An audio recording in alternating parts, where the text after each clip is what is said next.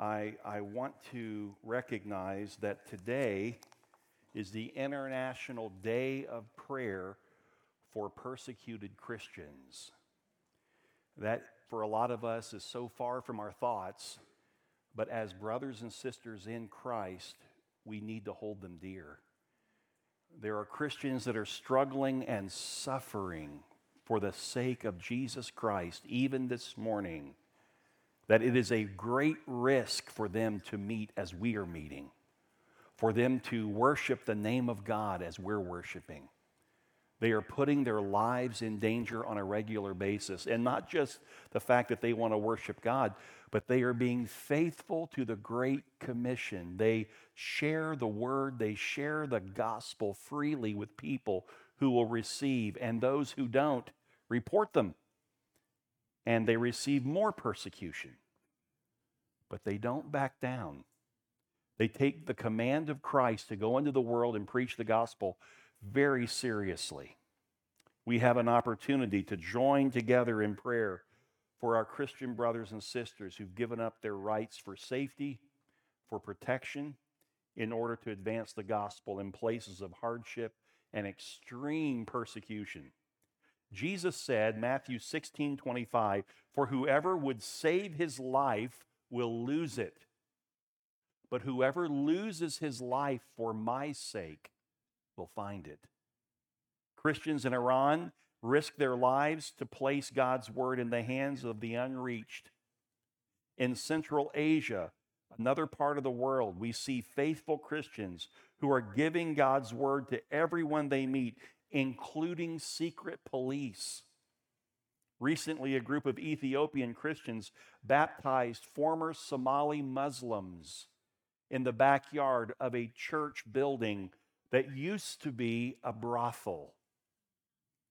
They are making inroads and they are impacting the world that they live in. If only America and the Christians of this country could wake up enough to join them in the sharing of the gospel. It's not by chance, church, that we've been in the book of Acts and that prior to that we were in the Gospel of Matthew to learn from King Jesus what we are to be about as his subjects. We want to pray this morning that God's word would be distributed in the most difficult places of the earth. It would lead many to Christ. I have a friend who used to travel over into China, just over the border. He would bring as many suitcases as he possibly could, loaded down with Bibles. And when he would cross over into China, as soon as he crossed over in a main city, he would open up the suitcase and the people would flood him, hands reaching over others, trying to get their hands on a Bible. Hungry for the gospel of Jesus Christ. We need to pray also that those who are receiving God's word would come into the grace and knowledge of our Lord Jesus Christ, that the Holy Spirit would open their eyes to see the gospel and they would be saved. We need to pray for the safety of these new believers who face immense persecution from their families, from their workplace, from their communities. In countries where you have Hindus, you have Muslims, they are persecuted for abandoning their faith and coming to Jesus Christ. Let's pray that we in America would be awakened from our slumber and walk in obedience to Christ, along with our brothers and sisters who are witnesses every day in every sector of their lives. May we be a witness in every sector of our lives. Let's pray that in hearing about our brothers and sisters around the world who put their lives on the line every day for the sake of the gospel, that they might encourage and challenge us to stand up for Christ in our broken and fallen culture. By the way, many of our brothers and sisters are praying for us in America. They see the spiritual ineptitude, they see the spiritual slumber, and they feel led of the Lord to pray for us that we would awaken.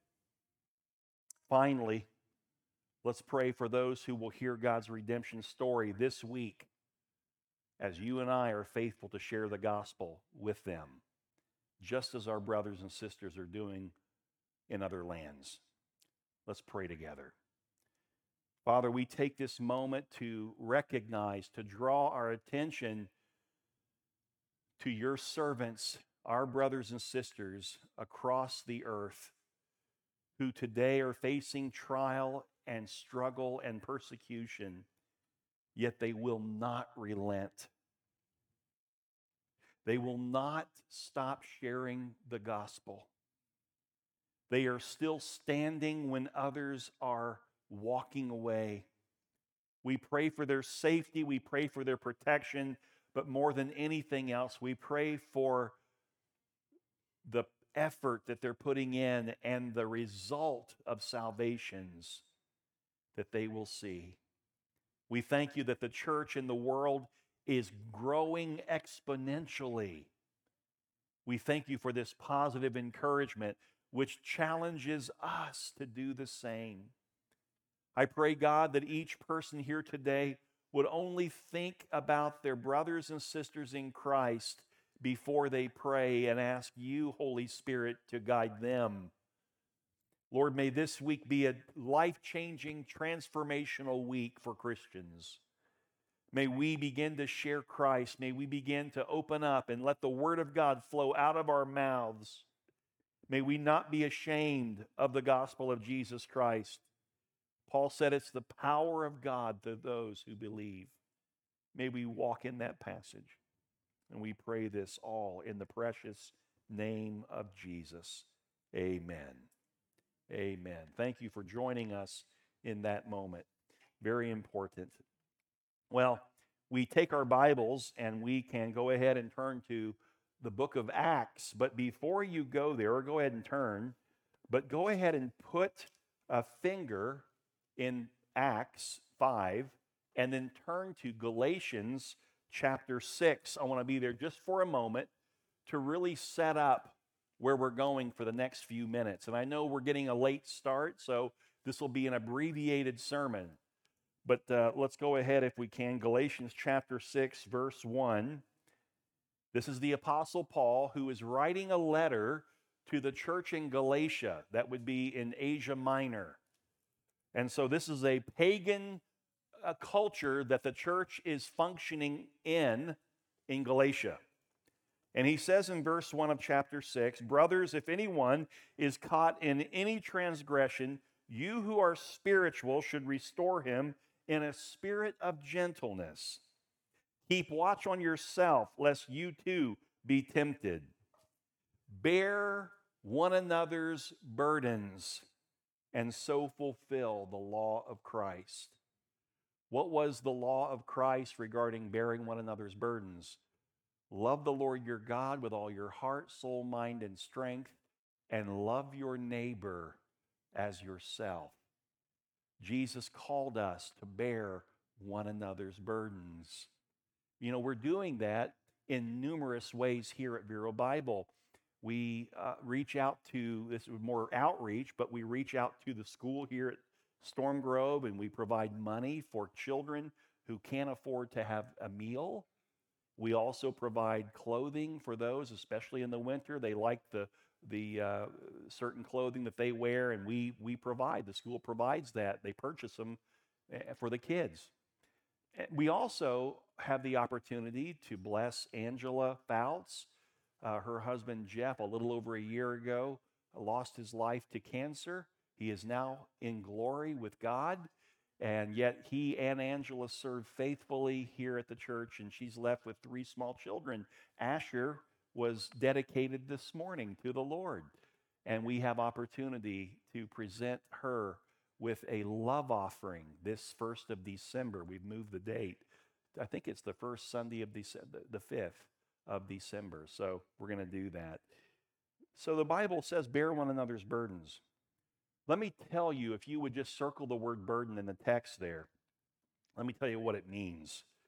Burdens are extra heavy loads, which here in this text represent difficulties or problems people have trying to deal with life.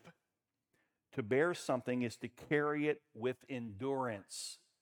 It has the idea of being patient as you bear one another's burdens. Don't give money and then walk away like there's nothing else required. Be patient and let the burden be, bear it for a while. Stay with them, care about them, check on them, love them. Do what God leads you to do. This is every Christian's responsibility. If you're a Christian, you must bear one another's burdens to help carry a load or a burden that is too difficult to be carried by someone else.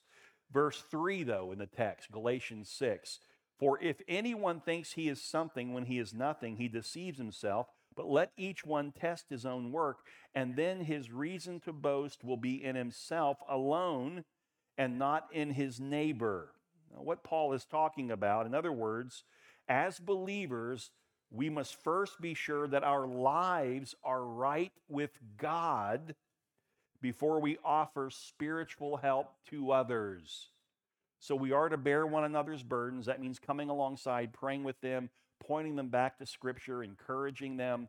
But if your life isn't right with God, you need to stop.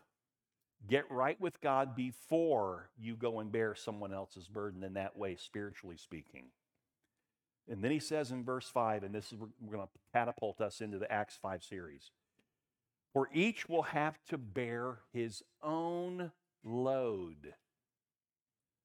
For each will have to bear his own load. This is not a contradiction to verse 2. This burden or load doesn't carry the same implication of a difficulty that somebody is going through that they need help with. This is referring to life's routine. This is referring to the everyday responsibility and load that God has put on Christians as they fulfill his calling. Paul is specifically telling the church in Galatia, as you are witnesses for Jesus Christ and are persecuted, that's the way it is. You've got to bear that yourself. In other words, when you're persecuted, you turn to Jesus for help.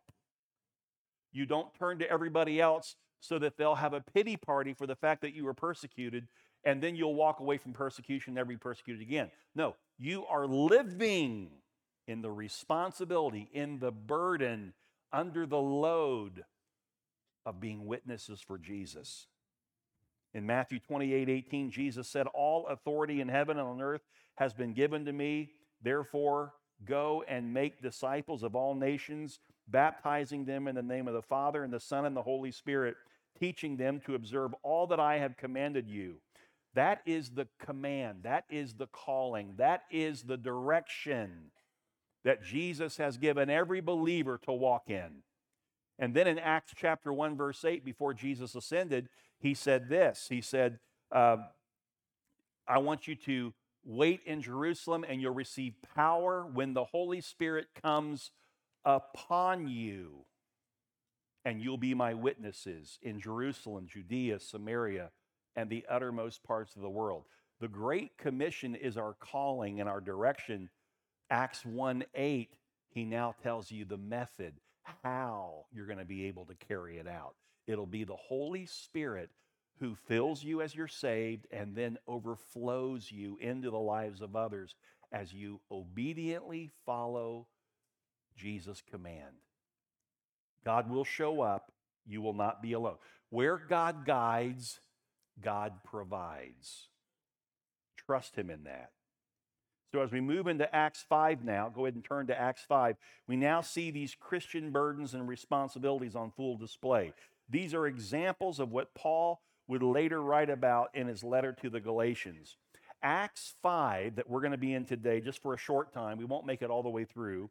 Acts 5 beautifully lays out 3 burdens that every believer should gladly practice, that every believer should gladly bear.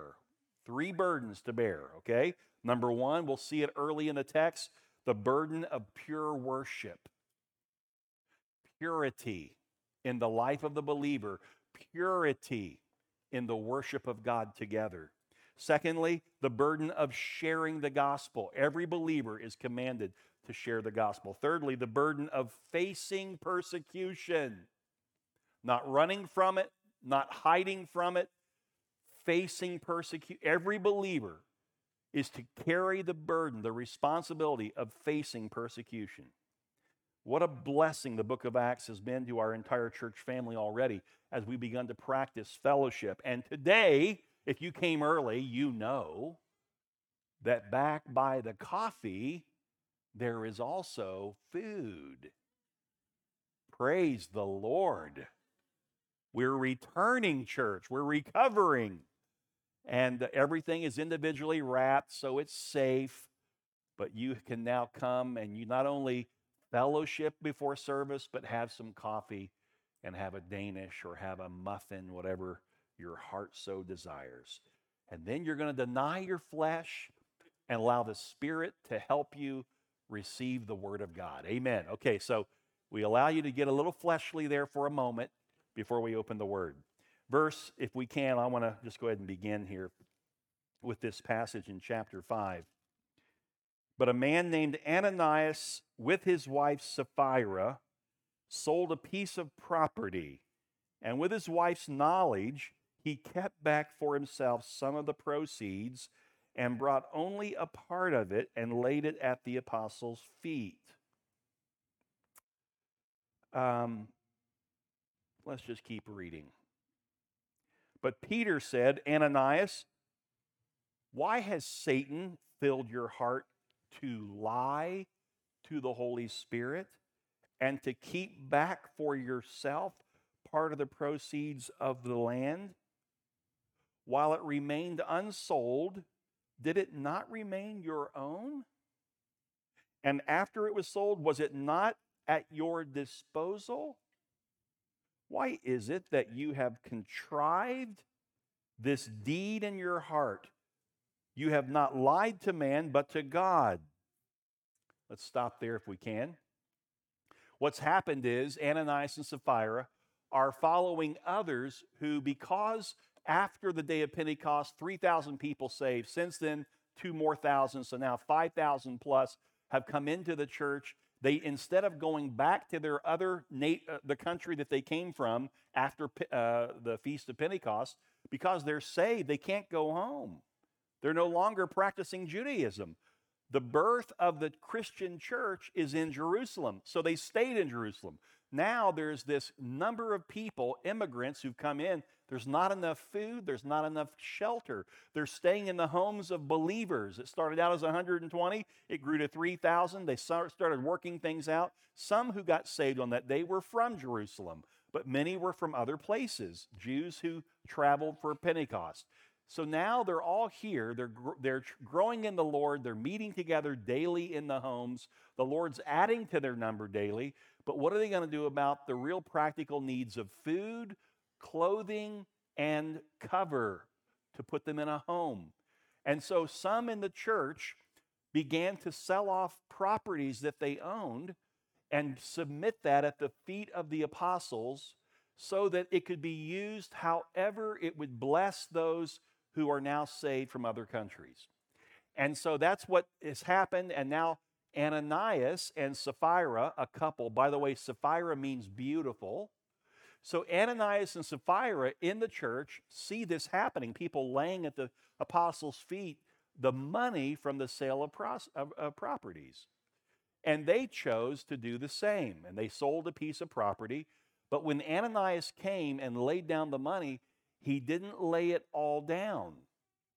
Now, from what Peter said to him, we can understand it wasn't that it was wrong that he not give all the money of the property to the church. That's not the issue. It's that he communicated that he would give the church all the money from the sale. But what he laid down was only a portion of the money. So he lied. He was a hypocrite. And what you're going to see here as we read further is this is the beginning of the church, and God starts his church with a loud, clear message. The message of the church is, I demand purity in worship. We will not build the church on hypocrisy. It will be built on holy living. It will be built on people who are absolutely, completely surrendered to the Holy Spirit and who are faithful to God and faithful to one another. They keep their words. They keep their promises.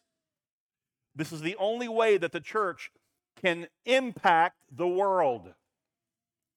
Jesus would say to his disciples long before this day when the church was actually a real thing, Jesus said that I'm going to build my church and the gates of hell shall not prevail against it. I can promise you, if the church was a church of hypocrisy, the gates of hell would prevail. Jesus was referring to the purity of the believers and of the fellowship. And so he goes further and he says in verse 5, he goes further and he says, in verse, where did I leave off? Was it 5? When Ananias heard these words, he fell down and breathed his last. What words? That Peter said, you lied to the Holy Spirit. You were a hypocrite, Ananias. This is in a church service. And the man falls over dead. And when Ananias heard these words, he fell down and breathed his last. And great fear came upon all who heard of it. Not just those who were in the service, but word traveled quick outside the church, among the Jews. What happened in the church service? And the young men rose, and in the service, after he falls over dead, they rose and wrapped him up and carried him out and buried him. Which, by the way, was a common Old Testament practice. You didn't take time to prepare the body before death in the Old Testament when it was God who struck them dead. You just bury them. After an interval of about 3 hours, this is a long service. They didn't play around in the early church. They worshiped. His wife, Sapphira, comes in. I'm just putting 2 and 2 together. She's beautiful. It took her 3 hours to get all the makeup on, get the hair done, and get to church. I know that's an oversight. Not knowing what had happened. She didn't know what had happened to her husband. And Peter said to her, tell me whether you sold the land for so much. And she said, yes, for so much. And Peter said to her, how is it that you have agreed together to test the Spirit of the Lord? Behold, the feet of those who have buried your husband are at the door, and they will carry you out. Immediately, she fell down at his feet and breathed her last. And when the young men came in, they found her dead, and they carried her out and buried her beside her husband. My. That's some church service. You don't play with purity. We live in a day when the church has lost her true identity. I believe that. Just look at the church today. It's all over the map.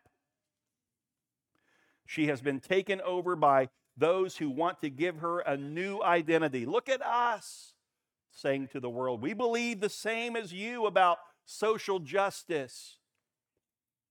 We're just like you when it comes to women being able to do whatever a man can do. You can hardly go to a movie or a show today where the woman is placed in the position of being the hero and she can do whatever a man can do. Now, listen, ladies, before you get the hair on the back of your neck starts standing up, let me just tell you, biblically, that's not the truth. The role of a man, the role of women are different. There are things that a woman can do that a man cannot do. I recently read where some guy who now declares that he's a woman, and he and his spouse got a child, and he was trying to have the child breastfeed on him. And he said the child could attach, but no milk could come out. Seriously? You're just now figuring that out? This is a crazy, upside-down world that we live in, church. The truth no longer matters, but I'm telling you, in the Word of God, it's clear and we need to abide by it. A woman cannot do what a man can do. A man cannot do what a woman can do. We should celebrate the differences. We don't need egalitarianism where everybody can do the same things. You can take the passage that Paul used out of context and say that there's no longer Jew nor slave nor free nor male nor female. He's talking about your position as a believer at the foot of the cross. In Christ, as a saved being, we're all equal. A man has no more ability, anointing than a woman. We're all equal. We all get the same thing, the same Holy Spirit. But when it comes to roles, the Bible's very clear. There's a role of a man and there's a role of a woman. And when we practice those things, something beautiful comes out of it. But we're living in a sexual revolution. And the sad thing is, the church is now trying their best to get this sexual revolution world to like them. So they start moving away from the role of man and woman. They start bending the rules and start adapting and adopting the ways of the world. That would never fly in the early church. If you were a hypocrite in the early church, if you said one thing and did another, you had the chance, you might just not make it out of the service that day. I can tell you, after reading this, it was very quiet in here for a second. I thought, man, next week we're going to have a big offering. Praise God. No. We never talk offering. We just don't. We don't need to. That's between the person and God moves hearts to give. We don't try to promote that. But I'm telling you right now, that's a serious moment in the life of the church. Do you see marketing going on here? Where we're trying to present ourselves in such a way that the world will like us? What would the world like in the fact that a couple were not totally honest and pure in their motives and God struck them dead in the church service? What is there to like in the world about that? We don't use marketing schemes. Vero Bible, we've been here for 3 years. Friends, I'm going to tell you, we've never advertised. Zero advertisement. We wanted to. We came here 3 years ago, October. That was our first Sunday. We called it a soft launch. And so we came. And we said by December and January, we're going to do a hard launch where we'll actually advertise to the community. But let's take 3 months and really just be a fellowship and get familiar with the facility and how we do church here, get familiar. Then we'll do a hard launch. By the time we got to November, there was no room for anybody else. We said, why advertise? We wouldn't have any place to put them. That's the church. The church doesn't function the way the world functions. And here we see today that happening. I hate to tell you, but we're not supposed to dress the seed up, the Word of God. We're not supposed to share it in such a way that it doesn't convict anybody. When Jesus gave the story of the parable of the soils, he said, your job as a Christian is just to throw the seed. Just let the word go. Just get it out there. And by the way, the statistics aren't real good. Jesus said only 1/4 of the people who the seed reaches will come to me. Only 1/4. So 3 out of every 4 people you share the word of God with, they're not going to believe. And then Jesus said right in the middle of the Sermon on the Mount, or at the end of the Sermon on the Mount, he said, not everybody who says, Lord, Lord, is going to enter the kingdom of heaven, but only he who does the will of my Father who is in heaven. He said, many on that day are going to say, Lord, Lord, did we not prophesy in your name, cast out demons, do many miracles? And I will say to them, I never knew you. That is called the ultimate rejection. And then at the end of the sermon, he said, there's a way, a gate that leads to destruction, and many will find it. There's a way, a gate that leads to life, and only a few will find it. Jesus makes it very clear that most people will never come to God's terms of peace through Jesus Christ as Savior. But does that mean we shouldn't share? The opposite. We're to go to everybody and throw the seed. We don't worry about whether they receive or reject. That's not our business. That's the Lord's business. He's the one that saves them. Our role is simply to make sure every day that we bear the load, the responsibility of casting the seed. Reach in the seed bag, pull it out in your hand. I wish I had some little mustard seeds today. Pull it out, and I do this. And it goes everywhere. Some falls on thorns and thistles. Some falls on hard soil. Some falls where there's rocks right below the surface so that the seed can't take hold. Some will fall on fertile soil. My job, your job, the church's role is to be faithful to throw the seed, not massage, coerce, persuade, change so that we can get more people to come to church. The goal is not church attendance. The goal is true salvation, which only comes through the true gospel being shared. This is what we as elders are committed to at Vero Bible Fellowship. We're not interested in playing church games. So we need to discover and rediscover the true identity that God's given the church. See, what gave the church in Acts 5, what gave the church credibility with unbelievers was a purity in their worship of God. Look, if you will, at verse 11, and this takes us to the second thing. The first thing is that we've got to be faithful, friends. You and I, we have to be faithful to God as we worship. Purity of worship. No hypocrisy. Give it up. Sell out. You have no ministry with others until you're living it yourself. Paul even said, look, before you go helping somebody else, you need to check your own heart. Make sure you're right with God. Secondly, the burden of sharing the gospel. I'm going to stop after this one. I really wanted to get to point 3, but we're not going to have time, and I really want to do it justice, so we'll come next week. Number 2, the burden of sharing the gospel. The burden of purity in worship, and then the burden of sharing the gospel. Verse 11, and great fear came upon the whole church and upon all who heard of these things. So what's happened? This church has an experience where people lied to the Holy Spirit and God took them out in the church service. Fear fell over the whole church. They are like, whoa. Man, I'm going to make sure that when I bring something before the Lord, I'm being totally truthful and honest about it. And then it spread outside the church. Those outside heard of these things. So the church, if you want to write this down, in chapter 4, verse 33 of Acts, the church was all about great grace and great power.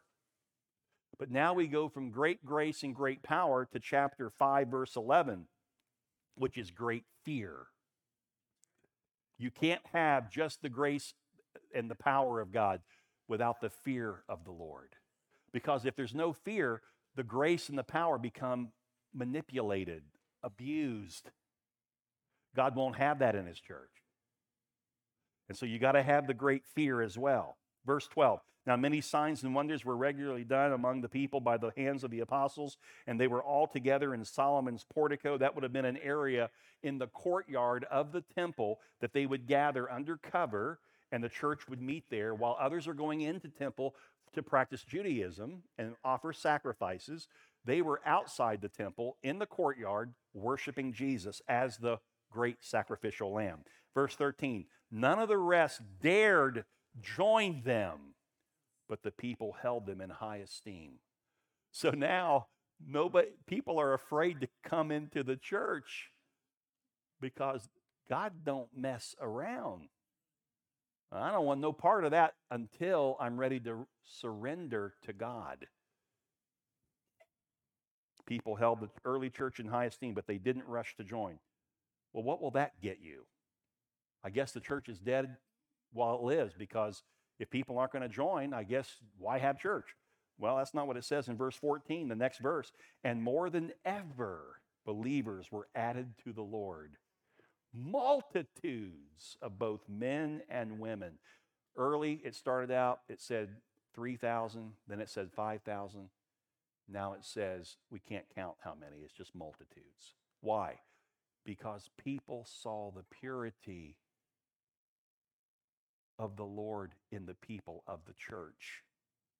They saw purity in worship.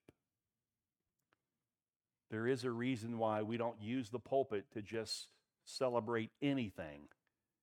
Why we don't use the pulpit just to talk about college football the day before. This is a place of purity. This is a place for the worship of God. There's a time for everything. This is not the time when the Holy Spirit is trying to speak to hearts. So here's what you have. You have a church that is set back, spiritually speaking, sobered up by two dying on the spot in the service for lying to the Holy Spirit. Great fear comes over the church. Word gets out to the community, those who don't know the Lord. And many of them are going, I ain't going anywhere around there. You know why they said that? Because they were still living in sins. They still had hypocrisy. But there were others in the community who had been searching for truth.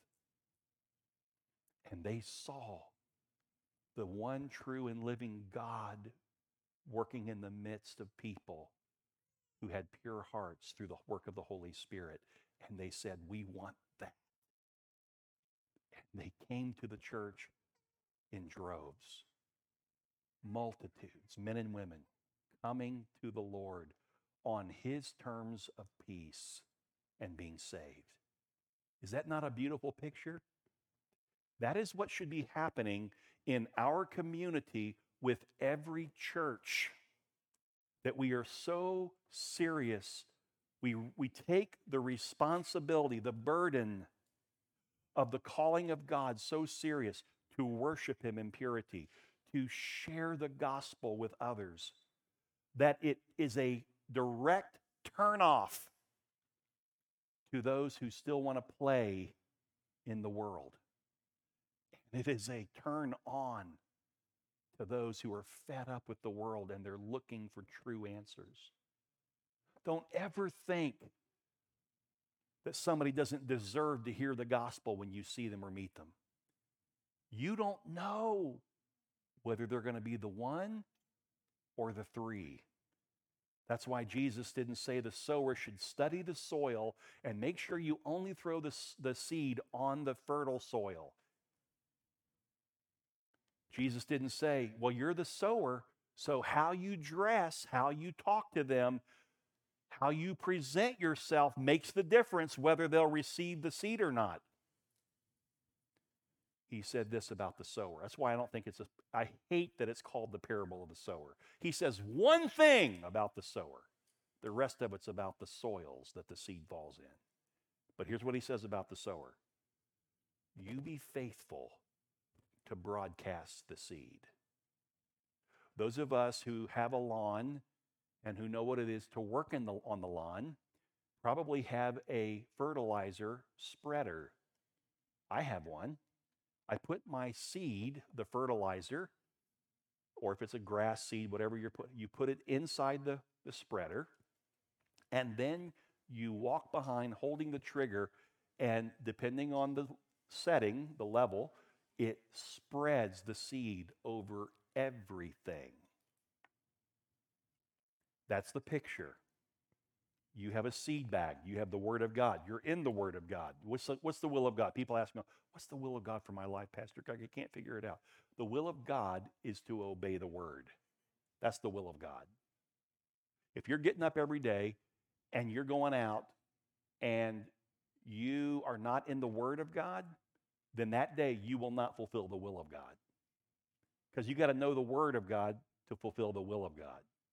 The will of God for each and every one of us is to reach into the seed bag, bring out the Word of God that we've been studying, and just do this.